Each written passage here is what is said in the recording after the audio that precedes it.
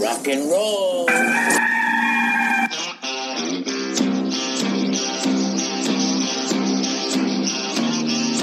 It's your daily dose of all things Gamecocks on the Inside the Gamecocks podcast. Here's J.C. Sherbert. It's the Inside the Gamecocks podcast here on Thursday, January 21st. J.C. Sherbert here with you. All things Gamecocks here on this podcast, folks, and had some news today. And we're going to just break through the news headlines. Also have some mailbag questions that you guys sent in very nicely. After yesterday, there was no mailbag.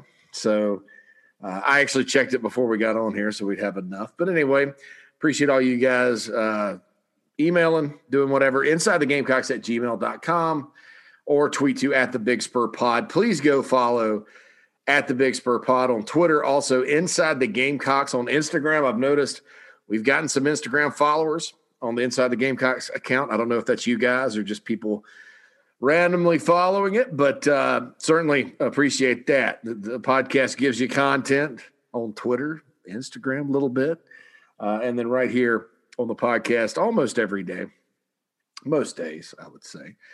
And it's just me most of the time. So it's a good monologue type show if you like that. If you like the in the news talk realm, there's a lot of like mono folks that come out and just sort of give a monologue every day and answer questions, and a lot of this take callers, but this is kind of that style of show if you like it.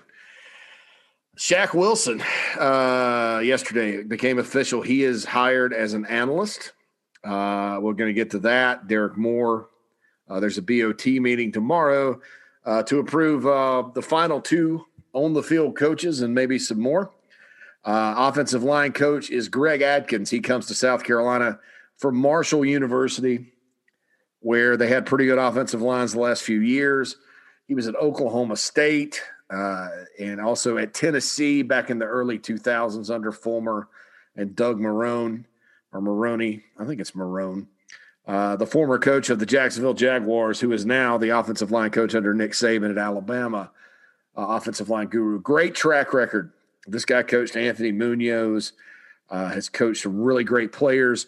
I know that one of the criticisms out there was his time at Oklahoma State where, Mike Gundy let him go after 2 years, and it was allegedly because of recruiting. I don't know, because the story goes like this. He had two guys committed, and they all flipped to Texas and Texas A&M, but they're all Texas kids. That's not a fireable offense. That's reality of life if you're at Oklahoma State. Now, if he didn't have backup plans ready to roll and things like that, then maybe that's recruiting failure. But, to me, recruiting failure is when you got a kid that's, right in your area that would love to come to your school and you let him go someplace else and he ends up being really good and then you suck at that position. That's recruiting failure to me. I don't think there's any kind of shame in getting in some of these battles with, some of these programs that sign high-level guys, because eventually you're going to pick off 2 or 3. Hopefully they're the right ones, because some of these schools recruit a lot of highly rated guys that can't play dead in a movie. So you got to get the right ones, but I don't think there's any shame in getting in the battles. And this guy had them committed. He's been a recruiting coordinator at most of his stops. So, and there are coaches out there that, a lot of them coach line or their defensive coordinator or something like that. And they're not really excited about the recruiting game. They're guys that come in and coach, and then they have other assistants that help them get players, but they're the best player development guys you're going to find. Okay. And there are a lot of guys like that out there. Right. And Craig Kulagowski from Missouri was a guy like that. He could find players. He could spot players.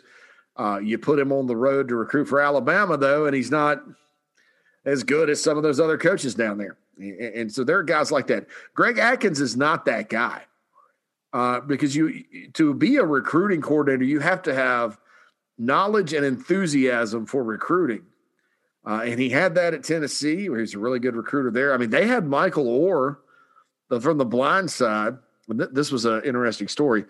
This is the first press conference I ever covered in my recruiting career for Rivals.com. It was January of 2005, myself, my friend Greg Lackey, and my friend Chris Childers, who is now on Sirius XM radio. You can hear him daily.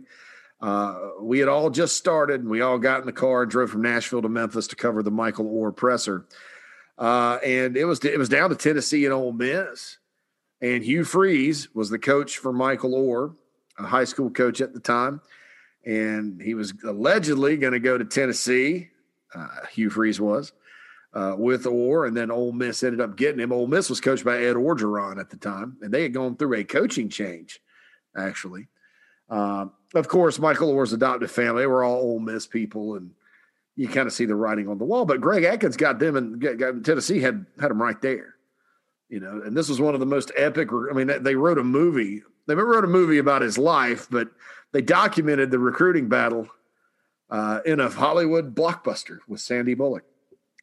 So I just don't buy the whatever happened in Stillwater means Greg Atkins isn't a great recruiter. He was also the recruiting coordinator under Doc Holliday, pretty good recruiter himself, at Marshall University. And it's Marshall's one of those places you cast a wide net and you try to. It's like shrimping or panning for gold or whatever you want to do, where you kind of sift through. They take the guys that sometimes are really good but can't get in academically.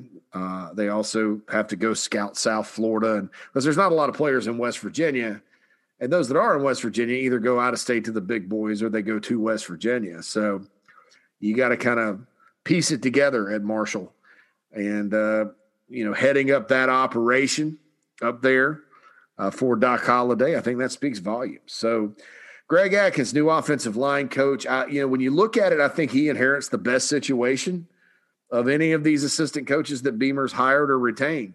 You look at it, South Carolina basically has 5 offensive line starters returning. You have, excuse me, let me think. I need to jot this down. Brain freeze. See, I talked all that crap about this being a solo show and all that, and then I'm like, I really need a co-host. So you got Dylan Wanham coming back. And look, this is obviously any of these guys can get in the portal at any time. That's the reality we're living in at every school. So for right now, don't come back in a week and I'm not saying this is going to happen, but if 2 of these guys transfer out and be like, you said this. No, it was a week ago. Things change. Right tackle, Dylan Wanham. You get him back. Jovan Gwynn is back. Eric Douglas, who had a fantastic year at center, is back. You lose to Darius Hutcherson, but Jordan Rhodes, if they don't keep him on defense, which I don't think they will, that's another starter because in 2019 he was a starter. And then you got Ja'Kai Moore over there. You also got Jalen Nichols and Vershawn Lee. So you're really at 1, 2, 3, 4, 5, 6. You got 7 guys that have started at least one game. The Vershawn Lee offensive line class, you do have Lee, but then you also have a Trey Jones, who they love. Tyshawn Wanamaker, who's a massive human being and on the interior. And then you're bringing in John Darius Morgan, who's another big road grader, along with Jordan Davis, who's also from Jordan Road School. And then there's other guys that are in the mix. We don't know. I don't know if Mark Fox came back or not. I had to ask somebody about that. But, Greg Atkins inherits. I forgot about Jazz Turnentine. Jazz Turnentine is back. So all 4 tackles are back. You do replace a great player in Sedarius Hutcherson, but, you got a Jordan Rhodes that can step in. And this is where I think, people always ask, do you upgrade? Did you do this? And I'll get to, I have a comparison question in the mailbag today. Basically what I've been told from my friends in coaching, some of whom are excellent offensive line coaches, is that Atkins is probably going to give you a little more in terms of the on-field stuff. He's going to maximize maybe a little bit better than Wolford and have, performance-wise. But that, Wolford's a better evaluator of talent. And I do think that's pretty clear when you look at the individuals and sort of Wolford's plan to go and get athletic guys. in my opinion, I think that's smart, and I think it's something Atkins should keep on doing. But those differences are very minimal. So I can't really say if Carolina upgraded or not, because they kind of, they may get a lot better on the O-line. And not that they were bad. I think some people out there expect miracles on the offensive line, and that's across the SEC. Gamecock fans are not the only ones that are guilty of this. But, I think that when you look at it, you may be a little bit better. Maybe it's because of Atkins. Maybe it's because some of these guys are just getting older. And the older you are on the offensive line, the better you play. But, we'll see down the road, about his evals and stuff like that. You have some time because you do have, like I said, a Vershawn Lee, a Trey Jones, a Mark Fox is coming back, hopefully, or has already come. I got to check on him again, by the way. Wanamaker is a big, huge guy, stud. John Darius Morgan's another big guy like Wanamaker. And so you do have some ball players, that are there for Greg Atkins to coach up, and that's good. So I'll put it that way about Atkins and all those guys and the players he is inheriting, and away you go. So Beamer completes his staff. That's the 10th on-field hire. The on-field staff. I think there's some more off-the-field staff hires that will be made, although that's almost complete. I think you'll see a few more analysts, and obviously they got to get a director of recruiting in there. But it's almost complete. So I think when you judge it, it's good to have, and people are going to sit there and talk about. And I haven't pushed this SEC retread narrative. I think a lot of the fans have. I think it's good to have a mix of veterans and young guys. I mean, Atkins is only 52. It's not like he's, older than dirt or anything. But I think it's good to have a grizzled veteran come in there. Atkins reminds me a lot of Robbie Caldwell, by the way, who's at Clemson now, who was at Vanderbilt and Furman and NC State, who Carolina tried to hire. That's who he kind of reminds me of as a coach and kind of track recordy and all that. But this is a guy that, has SEC experience, and people think it's bad, but he's kind of a guy that hasn't been in the SEC for a while and will be coming back. So, I think it's when you're talking about your line coaches, you need guys that kind of have experience, not necessarily at the highest level. They either need to have experience or they need to be like rising stars like Travian Robertson is at Georgia State, where they've coached 4 or 5 D linemen or D line units and they're all good. Your film doesn't lie, so to speak. So I think he and Jimmy Lindsey both are good hires on the lines of scrimmage. Those are critical spots. And so Greg Atkins coming from Marshall University. Now, Derek Moore, there was a press release today. It became official yesterday. Look, I'll say this. People sometimes, and look, when I say people do this, it's not everybody. It's a vocal minority of mostly miserable people, in my opinion, on the message boards that say, every hire is met by sunshine and rainbows or whatever by me. And that's not true. That's not true. First and foremost, you need to be fair, okay? And so what you need to do is say, here's the track record. Here's what they've done. These are the facts. And then, according to my contacts and sources and my own analysis, this is why they were hired. This is my job to tell you why they were hired. You're not going to tell someone this is why they were hired because they were, 90th in total offense at Temple one year. Obviously, if it was about those numbers, you're not going to get hired. My job is to tell you why, and then see how they do when they get there and then judge them off that. That's the bottom line that people don't understand. I'm not Merlin with a crystal ball. I have a crystal ball for recruits with Paige, but it's not an actual crystal ball. It's not magic. And I think you can talk to coaches, you can talk to analysts, you can talk to media members, you can talk to players, you can talk to administrators from coast to coast to coast. And they will all tell you it's a crapshoot. Nobody thought Tom Herman was a bad hire. He's already been fired. Nobody thought Jim Harbaugh was a bad hire. He had to restructure his deal this year, right? Nobody thought Scott Frost was a hire. They were shocked he didn't go to Florida. You see what Nebraska's doing. You look around Chip Kelly at UCLA, at least the expectation was UCLA would be as good as they were under Jim Mora, right? Wrong. It's been a disaster. And I think they spent $5.4 million on meals last year out there. Go look that story up. It's funny. So there's no reason, or credible way to trash or praise a hire. You have to just say this is why they were hired. That's generally going to be positive, because why were they hired otherwise? It doesn't make any sense. Let's go get a bad coach. Okay, good. So that's the case, and then judge them once they do their job. I mean, you can't. I don't think prejudging someone in any situation is good. Now, head coaching hires, Arizona hired Jedd Fisch to replace Kevin Sumlin. And Jedd Fisch, to me, during his career has been pretty unremarkable as an offensive play caller, as a head coach. And he's buddies with the Arizona AD. They've known each other for a while. Those are the types of hires that raise a red flag for me.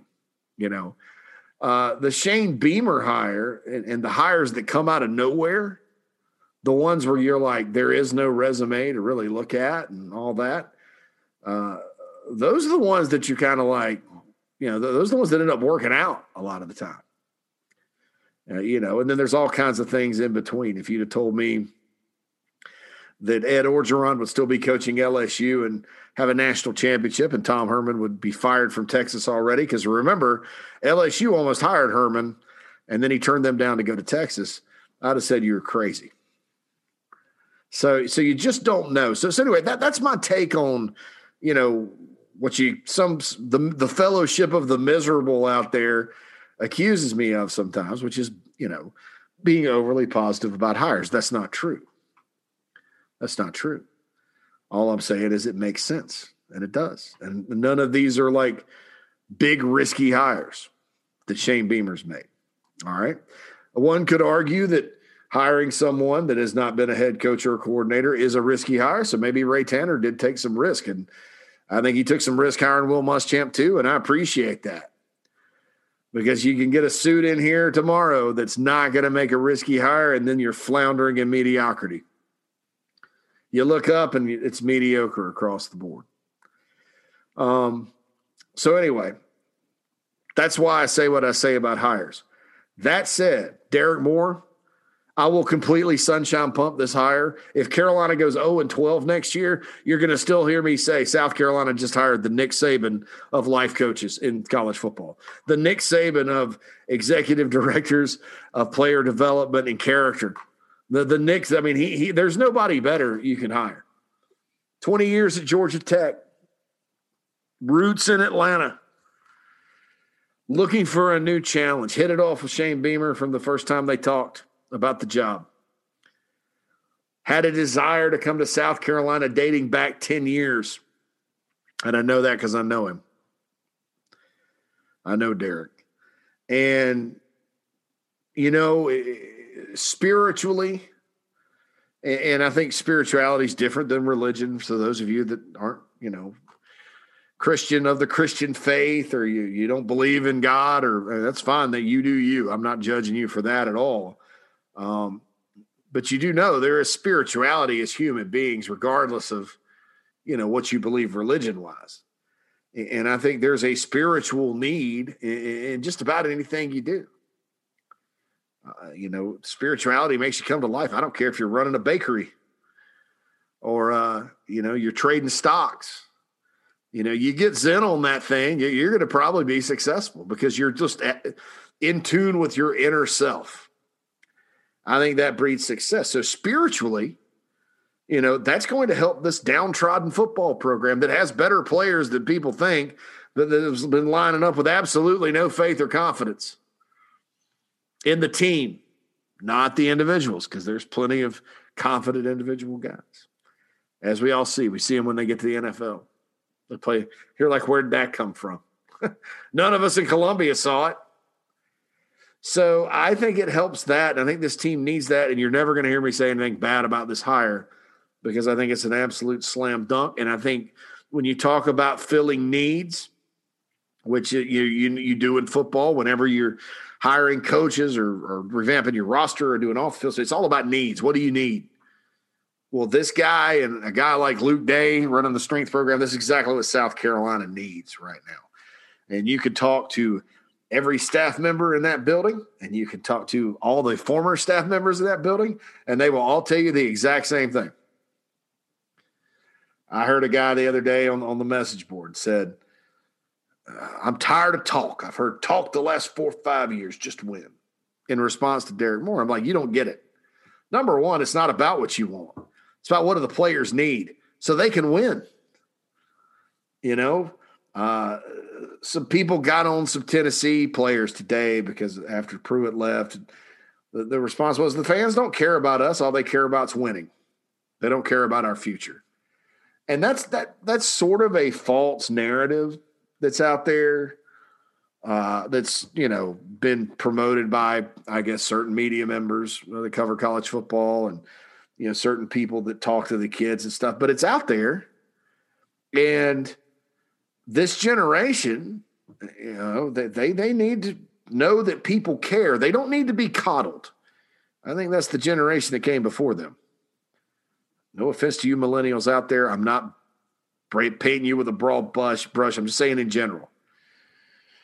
You know, people say millennial. They use millennial as a term for everybody that's young, and that's, you know, we're past the millennials now. We're at the other end of the spectrum, and these guys, the Gen Z guys and gals, are problem solvers. They're highly intelligent because they've grown up with phones in their hands, walk with encyclopedias. It's like if you were a kid walking around with the entire Encyclopedia Britannica on you in your backpack.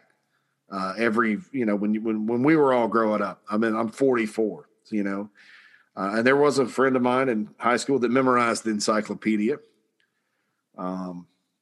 Also had a blue jean jacket and drove a Pacer and took the daggum wooden speakers out of the den, you know, and hooked them up in the back of his car and would go out in the parking lot every morning and crank up the Motley Crue. Motley Crue is probably about 6 years too late from being really cool with that. But anyway, he memorized the encyclopedia. And, you know, but these kids have it on their phone. It's right there on their phone. They're connected, so they don't have a lot of tolerance for BS. They just want to know, do you care? How are we going to do this? And let's go. And I think, you know, when you have folks that can reach them spiritually and make it make sense to them, that matters. I also think that, you know, that some of this fans don't care about us, or, you know, former coaches, all they care about is winning.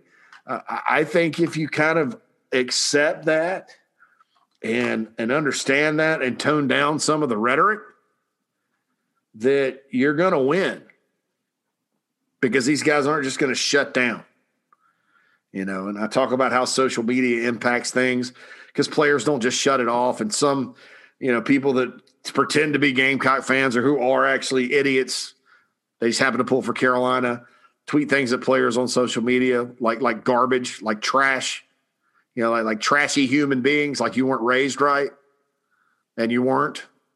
Every single one of you that has tweeted some of the horrible borderline racist stuff at players, you weren't. I blame your parents, honestly. Or you have something wrong with you in the head. Or you're just too stupid to realize that real people are sitting behind a screen or on a phone or whatever. All right, ran over about that. But that all impacts people. So to say something like tired of talk, you know, want to win, and that's not garbage or trash thinking, okay? Just to be clear, this poster, as a fan, probably he's right, you know, want to get back to winning. But number one, Derek Moore wasn't here for the last 4 years. Number two, Derek Moore's job isn't to sit there and get fans fired up about the case. He's talking to the team, and the team needs that. And the team's not going to win. It's like any given Sunday. Either we heal as a team or we will lose. And that's what has to happen at South Carolina. So anyway, that whole rant about social media and stuff where I called it garbage, that's directed towards the people that tweet mean and racist and stupid stuff at players all the time, or a lot of the time, especially when things don't go their way. This person who put this on this board, I'm not ranting at him. I'm just giving you an example of, okay, so yeah, everybody wants to win, but you got to almost take it a step further these days. Not talking about being nice all the time and sunshine and rainbows, but you got to act like you care about more than just the final score. And then when you do that, and most successful programs in college football do this, the final score is going to take care of itself, in my opinion. So you're never going to hear me not hype the Derek Moore hire. Board of Trustees meeting tomorrow to approve the contracts for Atkins and Jimmy Lindsey, the defensive line coach. Gamecock basketball coming up. Looking at the schedule down the road, it's once again, because of all the canceled games, it's going to have to be a one game at a time thing for the Gamecocks to get it. I don't know if they're going to adjust the net ranking qualification or not, because a lot of the net, you get points for games you play. If you play less games, obviously that's going to hurt them. So we'll see. I have a feeling that the basketball selection committee is not going to do the right thing, not just with regards to Carolina, but with a lot of these teams. And you're going to see really kind of a poop show when it gets announced. I wouldn't want to be on that committee because of everything you're going to have to weigh. But I just don't think they're going to use any common sense because it is the NCAA. And I'll leave it at that. Okay, so we have mailbag questions today, which are my favorite things. I love the mailbag questions. Pulling that up on the old internet here. Hopefully that works. By the way, go to Apple Podcasts and rate us 5 stars. I would really appreciate it if you did. All right, first one comes in from Joe. And he's like, emailing you for the first time since during the season. Thank you, Joe. Just want to say a few things and hear your thoughts. Number one, who cares if you say you know? Anyone who's complaining about that needs to stop. You put out the best Gamecock content, bottom line. The nitpicking types are probably closer to Clemson fans. Sounds like something they would say. Well, there we go. I probably shouldn't have tried to catch myself with it. And a poster on the message board said it. He was joking around. He listens to the podcast, and I don't mind. But you can ask guys like Mike Morgan. And if you go to broadcast, I didn't go to broadcasting school. I was a double major in theater and journalism. So I took a couple of broadcast classes, but I never really, and voice and diction and things like that you need for the stage or the screen or, the acting part of it. But I never got trained in broadcast. Okay. So if you are a, trained broadcaster, then I should not say, it's a habit that I should not divulge in, but I think it needs to be subconscious and not conscious. So how does that sound about the you-knows? And honestly, I just tripped myself up with it yesterday, and that sounds worse than saying, Number 2 from Joe, I feel good about where our program is headed with Shane Beamer, but then again, I reset my expectations every single Saturday during the season, regardless of how we've been playing, so I am partial. Do you think we are moving in the direction of relevance again if Beamer delivers on his words like Muschamp never could? Yeah, I'd quit comparing Beamer to Muschamp. People didn't compare Lou Holtz when he said he's going to win a national championship to Spurrier. And those were both Hall of Fame coaches, obviously, but they're both different guys. And I think there's big differences with all coaches. And I believe that, it's a situation where you need to give this guy a chance. And he hasn't come in promising a bunch of stuff. He wants to make the program good, great, get it back to where it was. Talked about going to Atlanta and finishing the job. So I think that, to answer your question, yes, South Carolina's moving in the direction of relevance, because I think that you have to – the relevance comes when you win and you're successful, okay? Or you win recruiting battles. I think that some of the off-field hires they've made in today's age in social media, 10 years ago, 15 years ago, you probably didn't need this. If somebody had thought about it, it'd have been a great recruiting tool. But, you need players tuning in for the latest Derek Moore video or the latest Luke Day, tip, or the latest workout quick clip on Twitter. Clemson has always done a great job of this, and South Carolina with Justin King and his group, and now some guys that you can feature and really get out there. Other than just individual players who sometimes don't play well as a team, to be honest. I think that's going to resonate. And then can you imagine coming on, that's going to draw people. That's not going to – okay, people get it confused. They're like, well, you said this would help recruiting, and they hadn't signed anybody. Like the building that no recruit's been able to visit for almost a year because of COVID, that had just opened.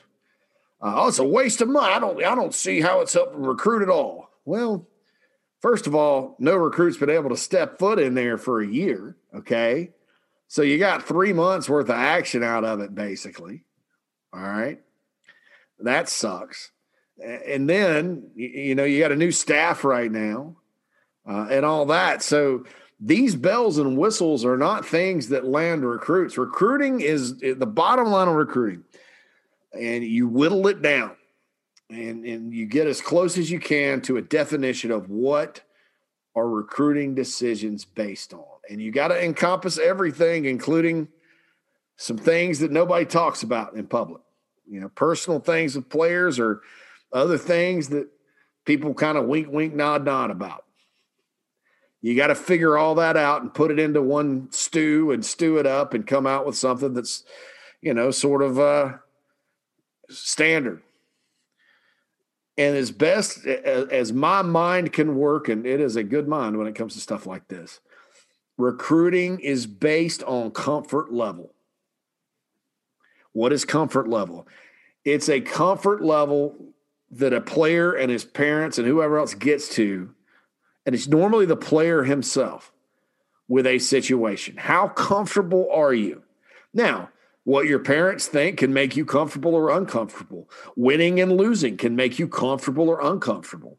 Relationships with coaches can make you comfortable or uncomfortable. Academics can make you comfortable or uncomfortable, depending on what you're looking for. But the bottom line is, how comfortable are you? Those things we don't talk about can make you comfortable or uncomfortable. But the bottom line is, I have never seen a recruit at the end of the day, even when mom and dad don't want him to go, pick a school he wasn't comfortable with. Now, do things become uncomfortable when you get there? Absolutely. Because all of a sudden you got to go to class, you got to go to workouts, you got to put on the pads. Everybody's just as big and strong and fast as you were in high school. That can make you uncomfortable really quick. But the comfort level is the bottom line. Whoever has the best comfort level with the players getting the player. Those are facilitated by all those things I mentioned, and probably most importantly, relationships with coaches. Because trust facilitates comfort level more than anything, and trust takes a while to develop. And so that's what the assistant coaches do. They develop that trust and that bond.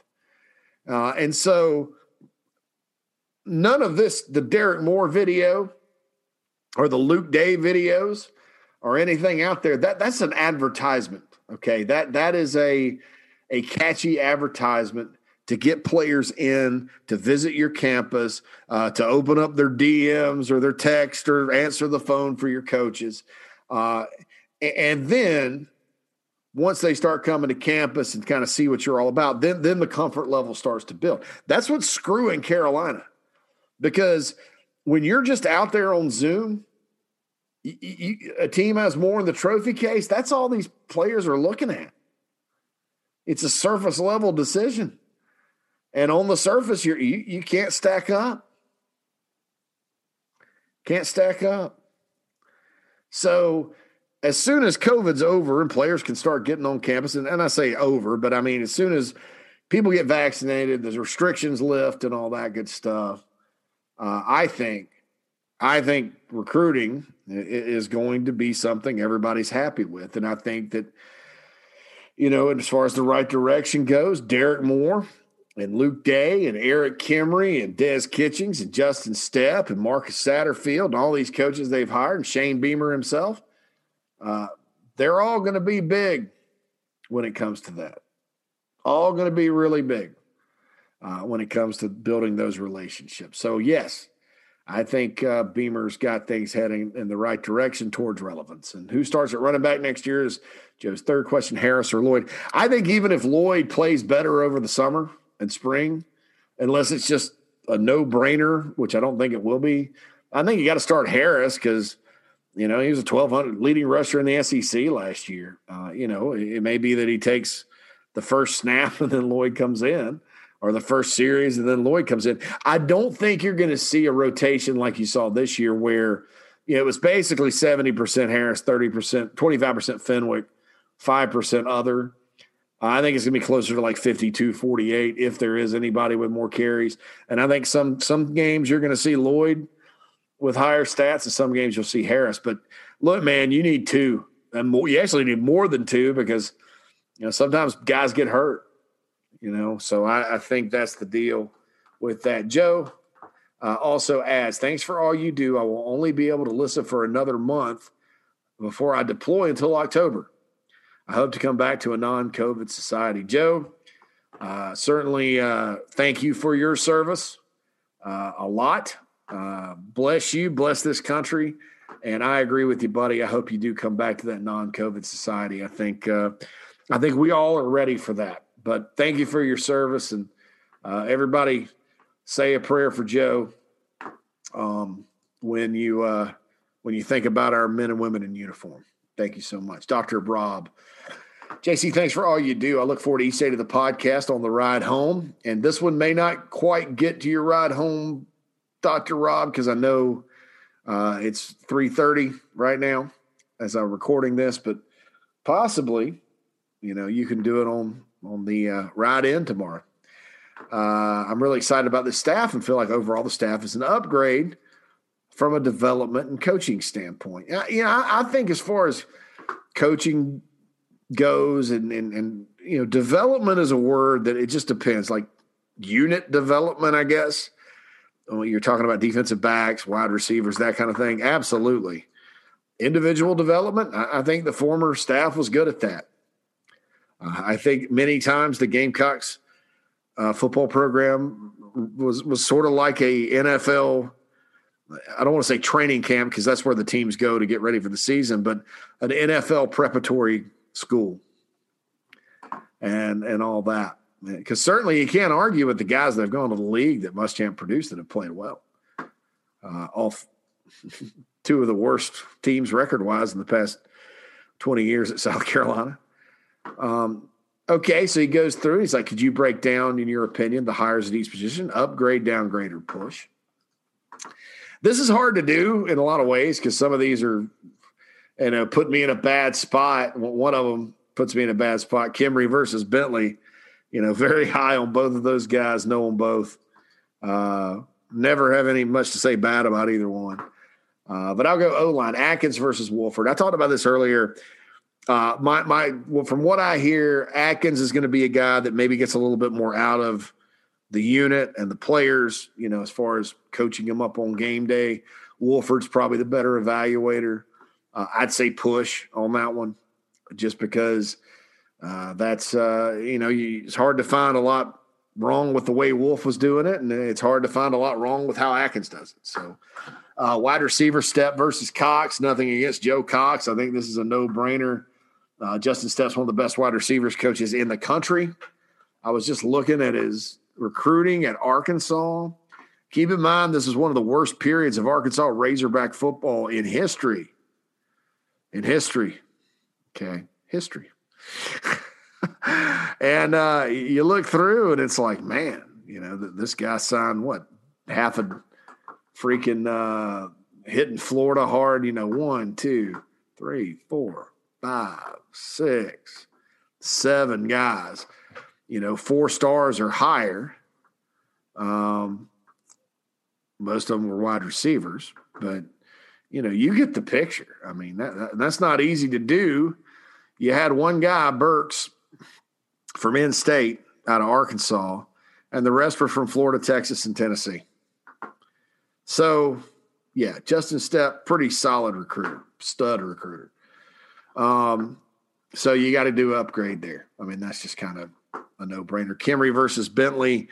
Bobby's got a longer track record, and Bobby recruited really, really well at South Carolina. So, you'd probably give the edge to Bobby, just looking at it. But I like Kimry as well and think he brings some needed philosophy. I wish there would have been room for both of those guys on the staff, because I think they both have tremendous amounts of value. If there's one guy that Beamer did not retain or all that I would stand on the table for, it would definitely be Bobby Bentley. And you look at all the players he brought in as a first-time on-the-road recruiter.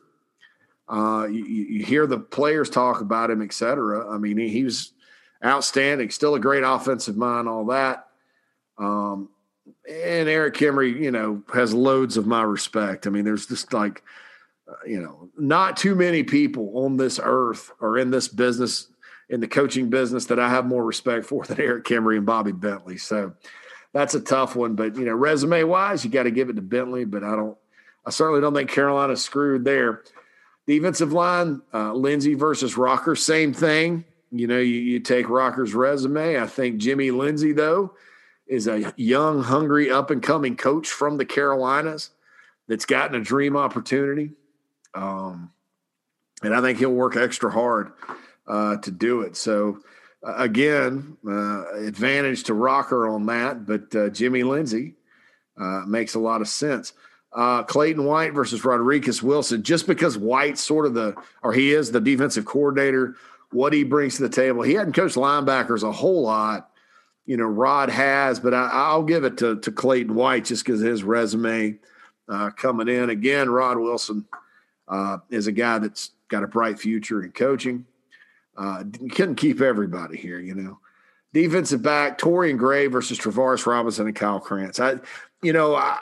Both of these guys, even if they weren't at South Carolina ever, let's say Gray was still at Virginia Tech or Florida, Robinson was still at, Auburn or Florida. Let's say Florida and Virginia Tech, right? T-Rob's at Florida still. Torian Gray's at Virginia Tech. I'm still taking Torian Gray because I think Torian Gray, when you look at his 10 years at Virginia Tech, how he would identify prospects and develop them, that's exactly the blueprint in the secondary for South Carolina that has worked and has a ton of DBs in the NFL. The Gamecocks, I mean, you look at the players the Gamecocks have put in the NFL at DB, and, not all of them are 4 or 5-star guys. You look back, Fenton, 3-star guy, Nixon, low 4-star JUCO.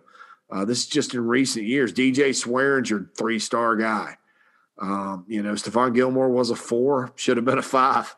Antonio Allen was a 3. Chris Culliver was a 5 at receiver by Rivals, a 4 by Composite. You look through, Captain Munnerlin was a low 3, high 2. Stoney Woodson was a 2. Taking you back now. You can go all the way back to Jonathan Joseph, who's still in the league. It was a 3-star JUCO. And then Co Simpson. And then Sheldon Brown and Andre Goodman. Those guys weren't top guys. Fred Bennett was to a certain extent. He was a 4-star guy, but Dante Robinson wasn't. DeAndre Allen wasn't. You kind of just go way back here. Willie Alford was a 3-star guy. Arturo Freeman, highly regarded guy. You keep going back, and it's like, wow, That's kind of Carolina, Carolina, the more with less thing. And you look at Torian Gray and his career, and a lot of guys at Virginia Tech that weren't highly regarded that ended up in the NFL. So I would take Gray over Robinson and Krantz, even if none of the South Carolina stuff had happened. And that's just my personal preference. And again, kind of what I think the program needs. Noah says, JC, sorry about the empty mailbag last time. Thank you, Noah. And Noah chimed in immediately with a outstanding email here. He said, can you break down the transfers from the transfer portal? Yeah, there's again. What do you think? He said, which defensive transfer do you think will have the biggest impact in year one? That's tough. I'm going to say Debo Williams and Jordan Strachan, because obviously Carolina needs more linebackers to get in there and compete. You hope.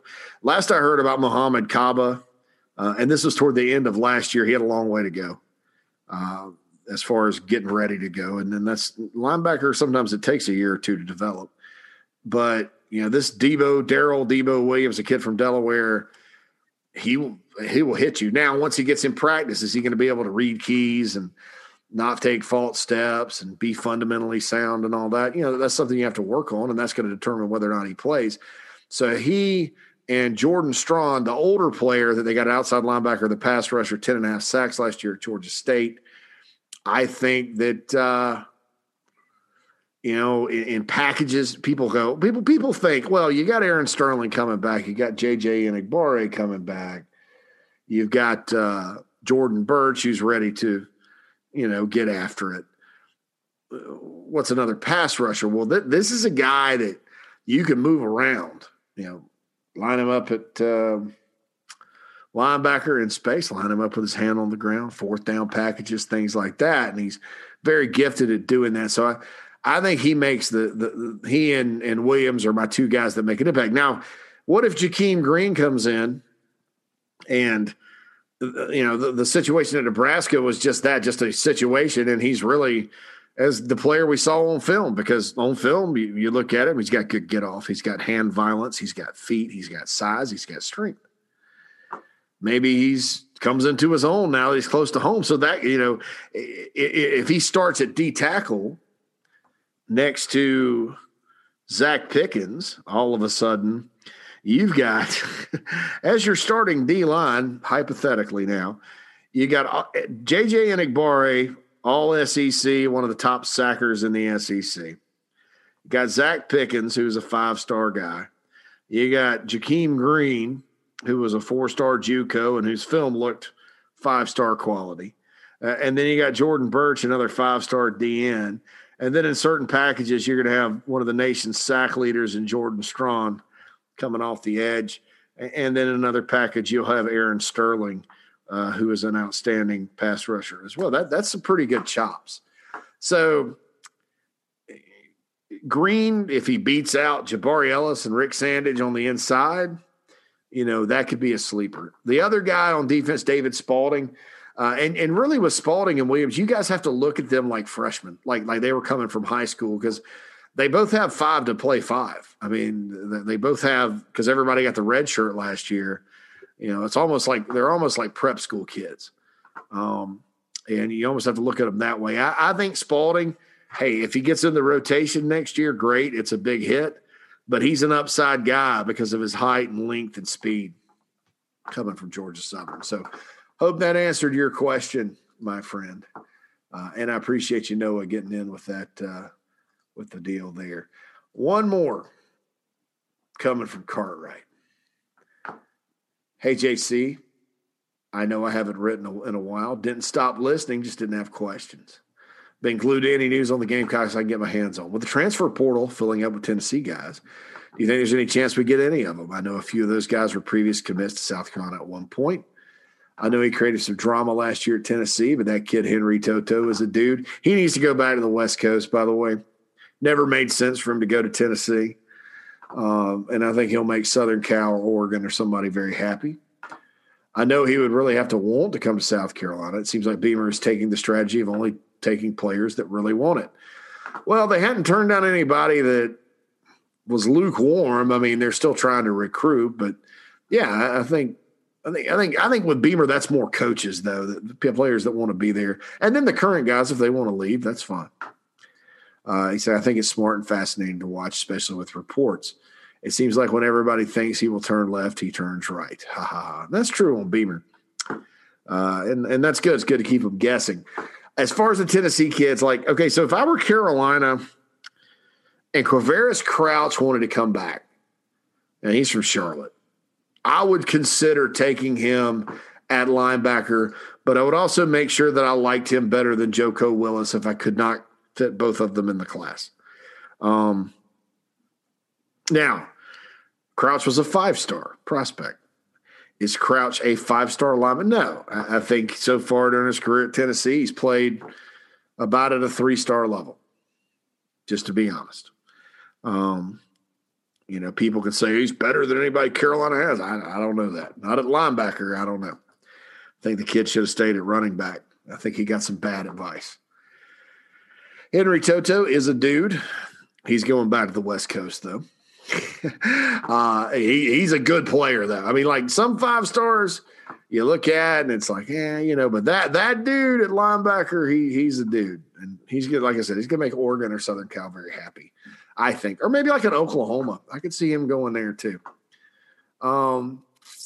Eric Gray, the running back, would be the one I would, just from a character standpoint and, knowing about him during the recruiting process. South Carolina was number 2 on his list. The Gamecocks had a great shot at getting him. I think maybe I don't know if there's a reason. There's one of those things we don't talk about reasons why he didn't, but he was an in-state Tennessee kid. So from West Tennessee, but Tennessee kid. So who knows? But character-wise, that would be the one I would think would be a fit, but are you going to use a spot on a running back? I mean, you got 3 pretty good ones right now. Caleb McDowell coming in. I don't know.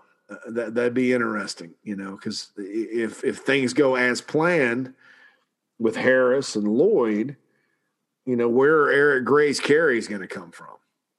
And you don't want him coming and getting disgruntled and all that. So that's the thing. I can't see Carolina so Crouch, like I said, as far as you're looking at the realistic matrix here, it's kind of like similar to the hot, crazy matrix.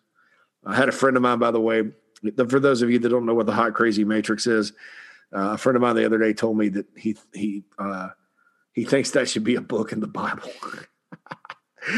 And those of you that are familiar with that will get that. But, like the realistic versus need matrix, let's call it that, Cartwright. I would think Gray and Crouch would be the 2. And of those 2, Gray showed Carolina a whole lot more love during recruiting than Crouch. Crouch visited early, but Carolina faded big time with him. It was down to Clemson and Tennessee, and he had all these people in his ear about playing linebacker or whatever. Probably should have played running back, though. You want to get right down to it? That kid should have played running back. I think people were stupid that told him not to play linebacker. Now, maybe he goes and plays linebacker and plays in the NFL 20 years, and I look like a moron for saying that. But just looking at him on tape, I mean, he's a average to above average SEC linebacker. But at running back, the kid was special because of his size and speed and instincts. So we'll see kind of what happens. Thanks, Cartwright, for your questions, and that's going to end today's show. I appreciate each and every one of you tuning in to the Inside the Gamecocks podcast. I'm going to have a JC and Morgan pop here this evening sometime, so that'll be good. Myself and Mike Morgan will count down all the latest headlines in college football and beyond, and also have some fun jokes for you, like we always do. Keep those emails and Twitter messages rolling in. Again, InsideTheGamecocks@gmail.com or tweet to @TheBigSpurPod. Thanks for following the Instagram account @InsideTheGamecocks. And we'll holla at you later on the next episode. This is JC Sherbert signing off.